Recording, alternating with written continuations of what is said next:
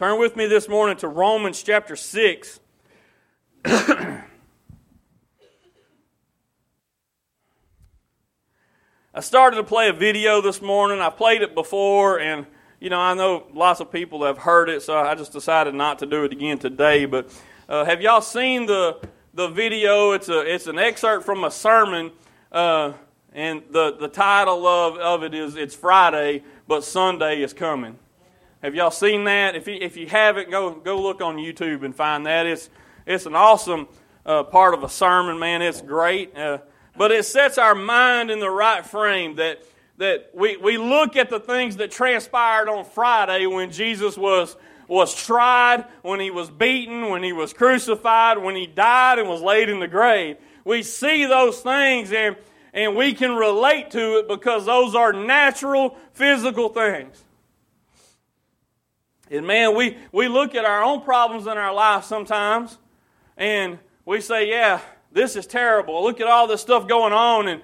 And those people on that day did the same thing. They in fact lost hope because they were looking kind of to the wrong thing. They were looking to Jesus as their king in a physical sense. And even though Jesus had told them time and time again, I'm going to die, I'm going to lay this stuff down, but I'm going to rise again on the third day. Well, when Friday came and it was over, they were without hope. And you may be sitting here today with that same kind of mindset, looking at all your circumstances. And I just want to remind you before we go too much further that might be Friday in your life, but y'all, Sunday is coming. Sunday is the day of promise that is coming ahead of you. There is a hope of a resurrection. All right? And so when Sunday arrived, they went to the grave still without hope. There wasn't a one of them that went to the grave hoping that they weren't going to find something. Because reality of life had set in, and they looked at it and they said, He's dead.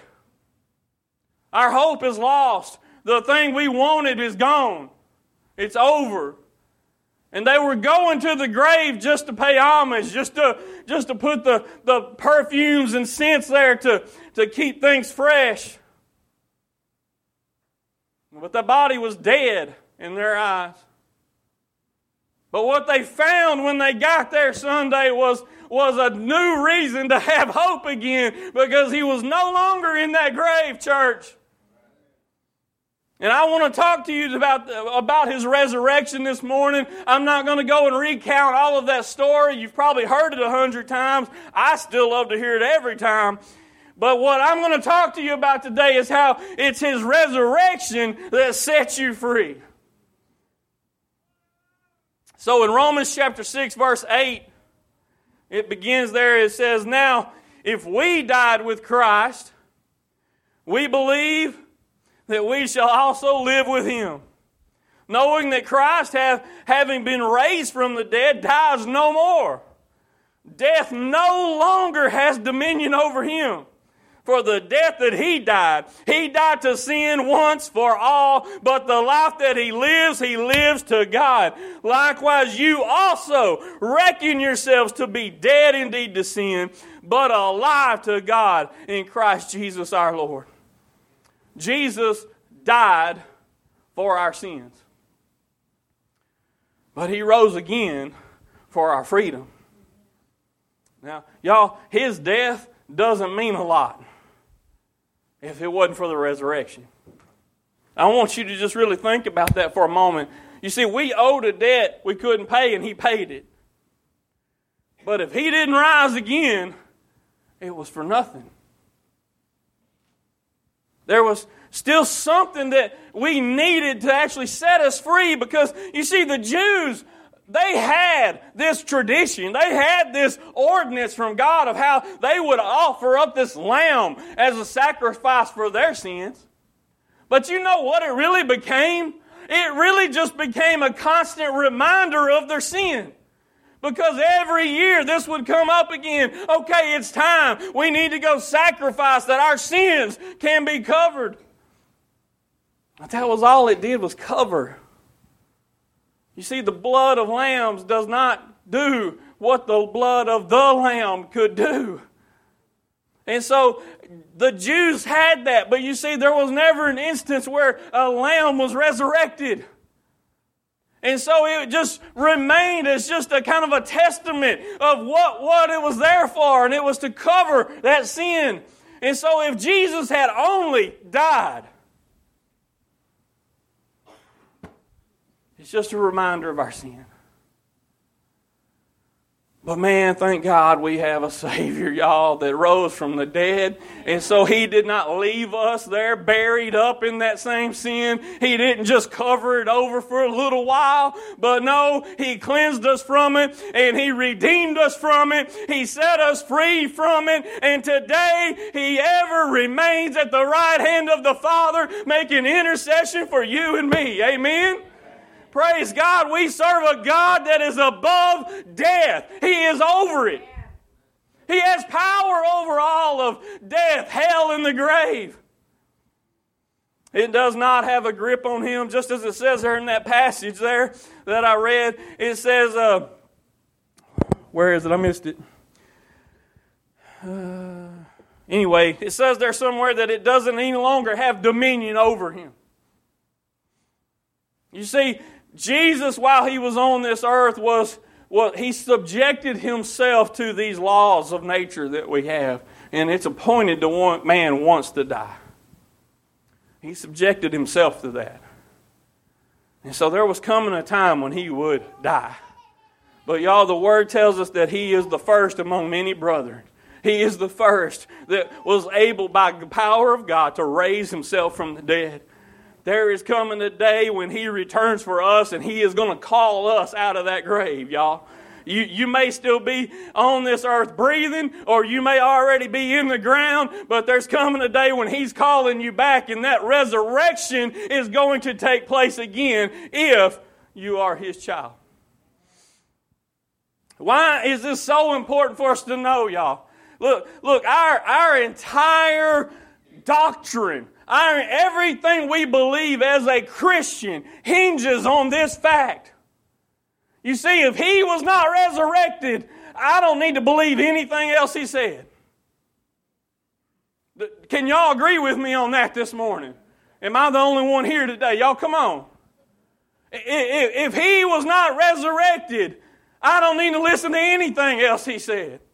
Because He, as a prophet, said, I will die and in 3 days I will rise again. You can't say it's 2.5.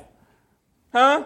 You can't say, well, maybe it was 4. No, if it was any of those things, it's wrong. He's wrong. I don't want to trust Him because if He lied in one point, He lied in all.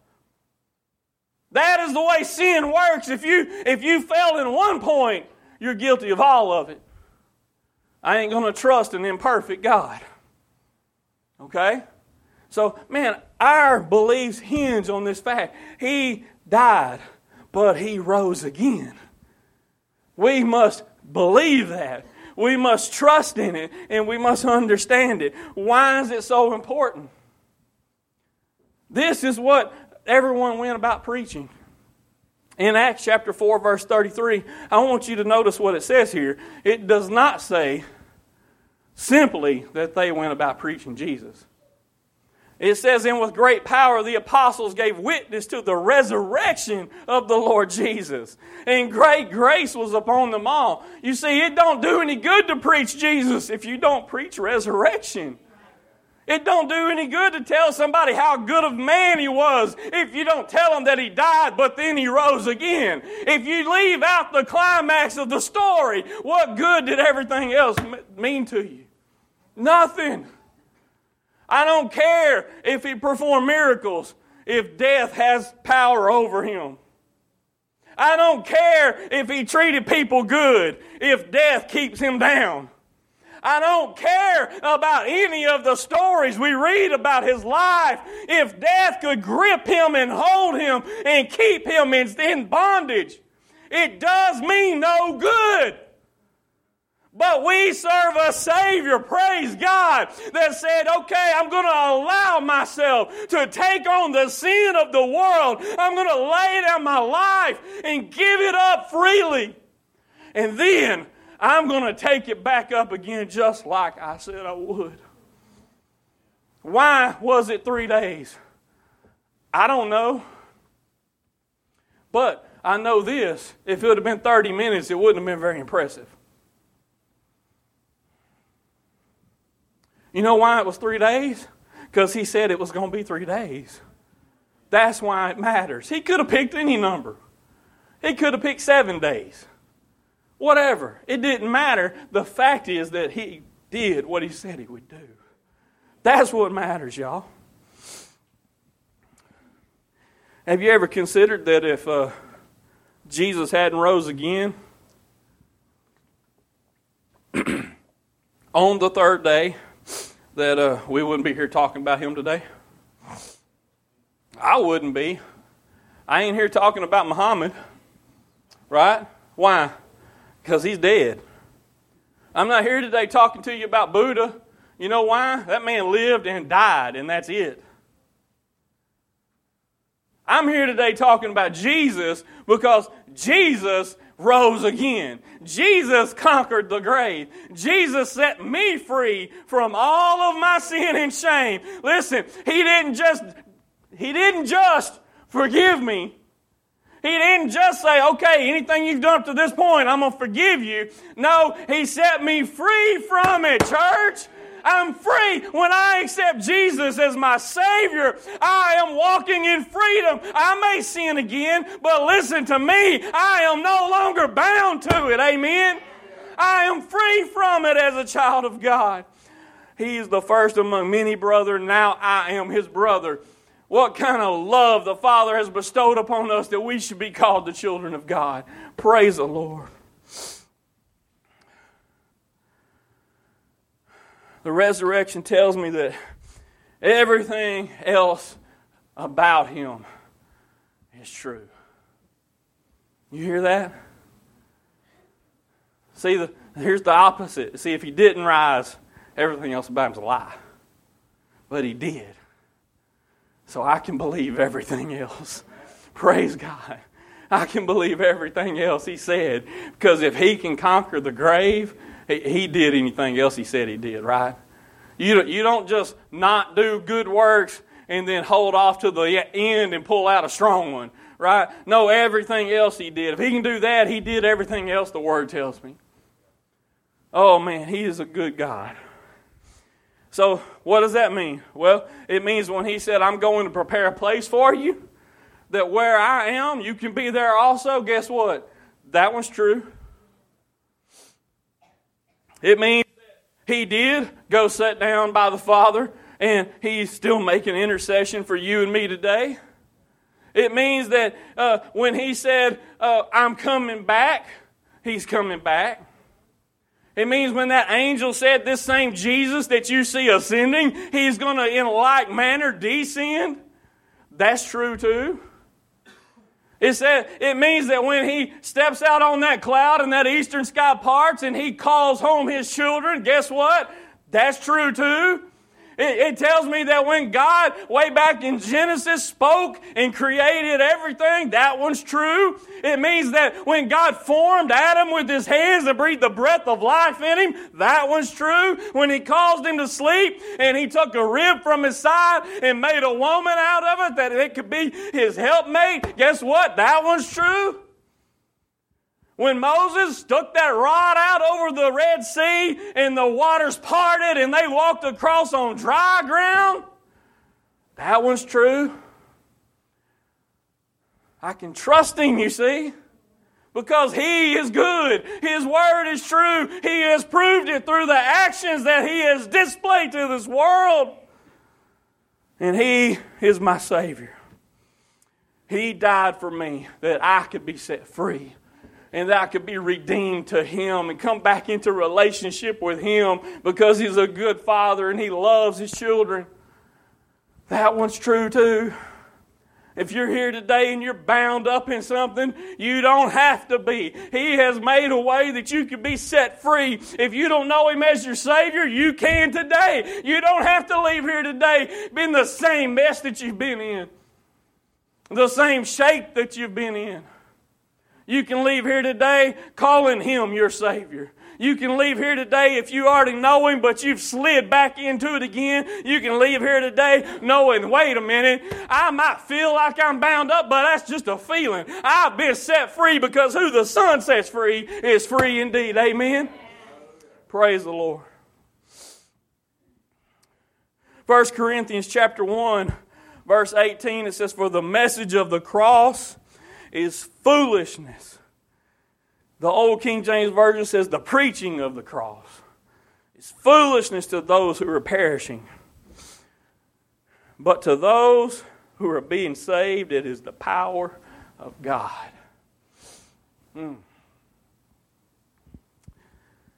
If you're here today and you don't know Jesus, you may be looking at this guy on the stage and say, "Man, that guy's acting like a fool." But if you're here today and you know Him, you know what I'm doing up here don't even scratch the surface of what He's doing inside me. You see, God has moved in my life. I don't know about you. I can't speak for you. I ain't going to speak on your behalf. But I know what God has done in my life. And the Word tells me that one has been saved from much, has been forgiven of much, loves much.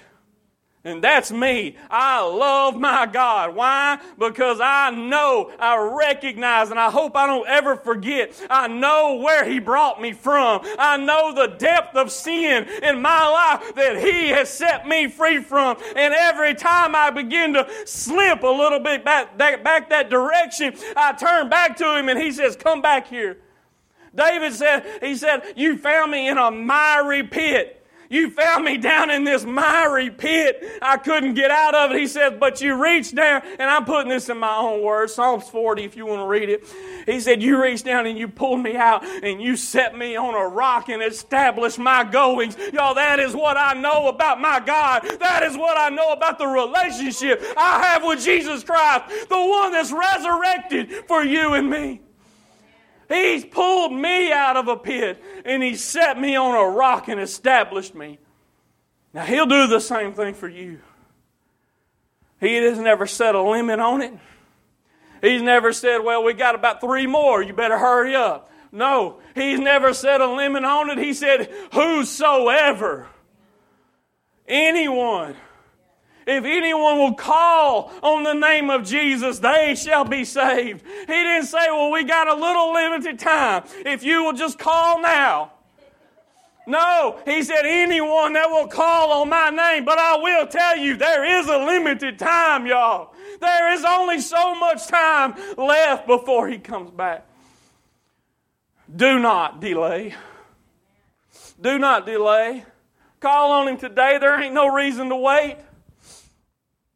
He wants to save you from it right now. He wanted to save you from it years ago. But we're kind of rock-headed sometimes. We want to hold on to stuff that I don't even know why we want to hold on to it. It's not good for us. It don't do nothing but bring turmoil into our life and chaos. But we want to keep it because it's our little play pretty. And we just want to sit there and love it and stroke it and pet it and all these things. And meanwhile, it's poison to us. It's killing us. But He wants to set you free from it. You just got to be willing to lay it down and call on His name. Romans 10:9 says it's so plain. Oh, it says it's so plain. I love how easy and simple the plan of salvation is. He didn't make it complicated. You don't have to be educated. You don't have to go to school and learn all this nonsense. You don't have to do anything. It says so simply. It says, if you will believe in your heart that God raised Him from the dead and confess with your mouth that Jesus Christ is Lord, you will be saved. Wow. And you say, "Well, I don't know how to get there." Man, I don't know what else to tell you. It's pretty simple. It's pretty simple. If the Holy Spirit starts to deal with you and work in your heart, it'll become real just like that. Do you believe that there was this man named Jesus? Do you believe that He lived a sinless life? Do you believe that He died and took on all of your sin and my sin for all time. Everyone that's ever lived on this earth and ever will, and all the sin that they've ever carried and ever will, He paid for it all right there on that cross. And they put Him in a tomb. I heard a guy say the other day, they put Him in a borrowed tomb. And he said, why was it borrowed? He said, because He wasn't going to need it long. Amen. I love that. I love the ideal and the concept that it just needed it for a few days. He didn't need it a long time. Amen. He was just going to need it for a little bit, and then y'all can take and do whatever you want to with it. Erect a monument or put somebody else. It doesn't matter because I don't need it no more. And there's going to come a day when I don't need this body no more, when I don't need any of this stuff anymore, when I don't need the grave that they may put me in someday no more. I ain't going to need none of it because my Savior, Jesus Christ, is going to step out and He's going to call me home. Can you say the same thing today?